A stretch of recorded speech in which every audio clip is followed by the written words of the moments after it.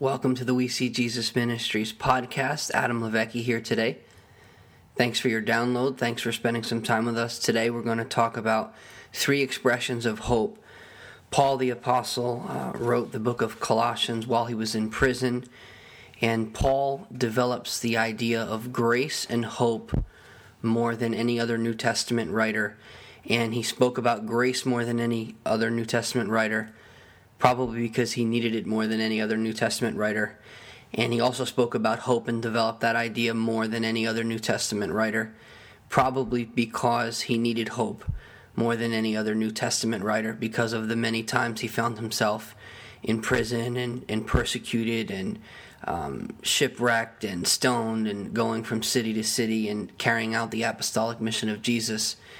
And so he definitely really lays out in Colossians chapter 1 three expressions of hope.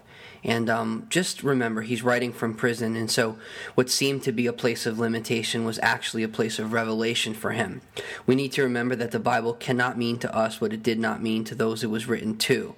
The Bible was not written to us, it was written for us. And so that's incredibly important as it relates to properly understanding the Scriptures. I'm going to repeat that again. The Bible was not written to us, it was written for us. And so first we have to understand, what is Paul writing to the Colossians and what does he mean? And then how does that apply to us today and how do we apply it to our life? And so that's the job of the Holy Spirit. We see this in Jesus when he speaks in Revelation 2 and 3. He lays out a clear call to repentance and one of encouragement.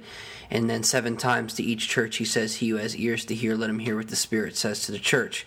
And so Jesus had just spoken very clearly to the church, and now he's asking that they would have ears to hear what the Spirit is saying to the church. And so the Holy Spirit comes and brings application and illumination to the Word of God so that we properly apply the Word of God to our life. And so we're going to get into this today. In Colossians 1:5, it talks about a hope which is laid up for us. Specifically, he's talking to the Colossians in heaven or in eternity. So there, our expectations are anchored in forever, and there is a hope which is laid up. In other words, we have expectation that when we are absent from the body, we are present with the Lord, and with the Lord we will have a sure reward for following and obeying the Lord. And so that gives hope a context because it's anchored in eternity and it's forever. And so that's really, really important because forever matters. This life is a vapor, and we should live this life for the glory of God, and we should do our best to steward the time and relationships and resources and opportunities we've been given in this life. But this life is really a vapor, and so we have to have a hope beyond this life, and without a hope beyond this life, we have no hope in this life. And so that is essential to understand. In Colossians 1:23, it says this: "Be not moved away from the hope of the gospel." So this is a different hope here that Paul is talking about.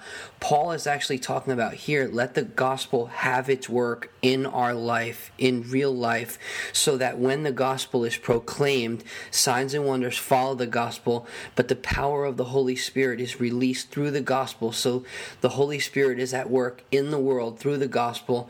That's an N.T. Wright quote. I'm going to repeat that again. The Holy Spirit is at work in the world through the gospel. And that happens when we preach the gospel and we live the gospel and we demonstrate the gospel. And so Paul is telling the Colossians to not be moved away from the hope of the gospel. In other words, expect the impossible. Do not be moved away from believing that God is a God who does the impossible through the gospel by the power of the Holy Spirit through the saints. And so that's important because through disappointment and through hardship, we could lose our sense of expectation. And one of the things that hope does is hope expects the impossible. And so not only is hope anchored in eternity, but hope expects the impossible now. In Colossians 1:27, it says, "Christ in you, the hope of glory," which means many times in the New Testament when the word glory or the word doxa is written, it's often speaking as it relates to the miraculous. So in John chapter 2, it says that Jesus manifested his glory and his disciples believed on him.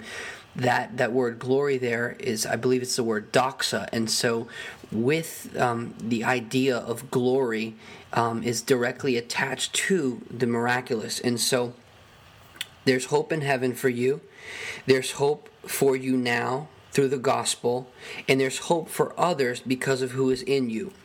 So Christ, the anointed Messiah, Israel's Messiah, and the Savior of the world, is living inside of the Colossians and in us today who believe.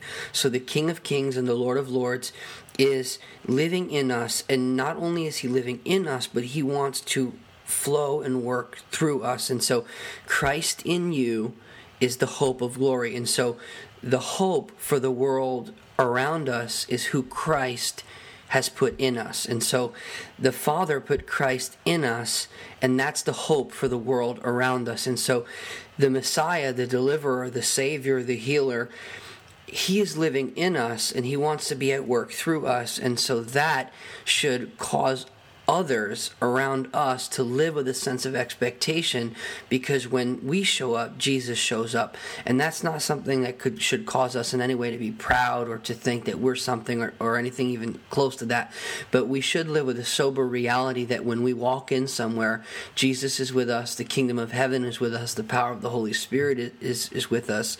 And things that were actually impossible are now possible because God is at work in the world through the gospel, but through who is living on the inside of us, and that's Christ. And so this is important. And so the soul needs hope to process reality correctly. Hope is the anchor of our soul. Hope gives us emotional stability. And these three expressions of hope are essential to us being believing believers who our hope is anchored in eternity, which affects what we expect now, which affects who and what flows through us. And so other people should be able to have a sense of expectation when we're around because Christ is in us. And I hope this makes sense for you. So I'm going to just go over this one last time and just tie these three scriptures in Colossians chapter 1 together.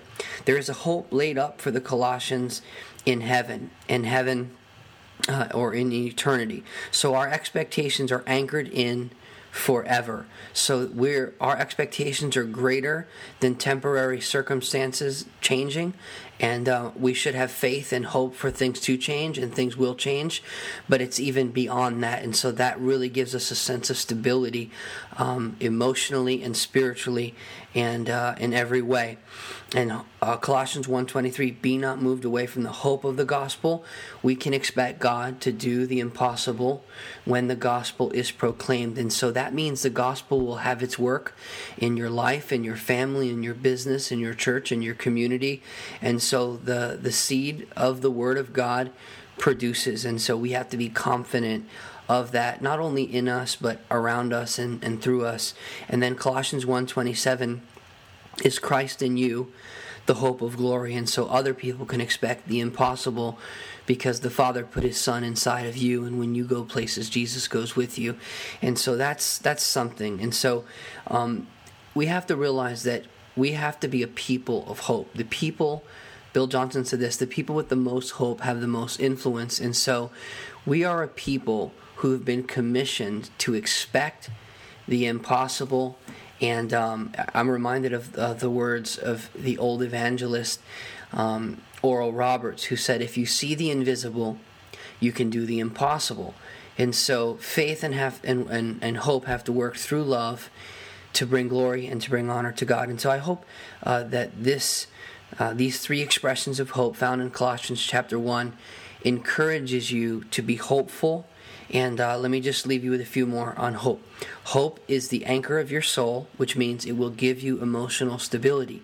And so what you believe about the future really affects how you live in the present.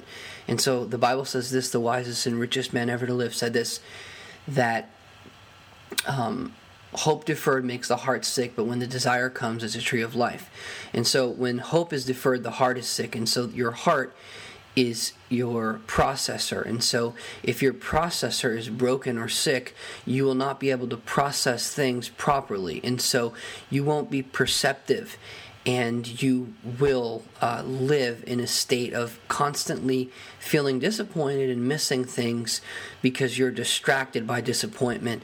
And so I just encourage you to let hope bring healing to your feelings and to allow you to have a vision and a view of the future that is hopeful concerning the gospel doing its work in the world, and concerning Christ doing his work through you, and concerning that hope that is laid up for you in heaven. Thanks for your time. I appreciate your download. I would love for you to share this. If this message has blessed you, share it on Facebook, on Twitter, send it to some people on your email list. And for more information about the ministry, visit us at WeSeeJesusMinistries.com. Thanks for your time.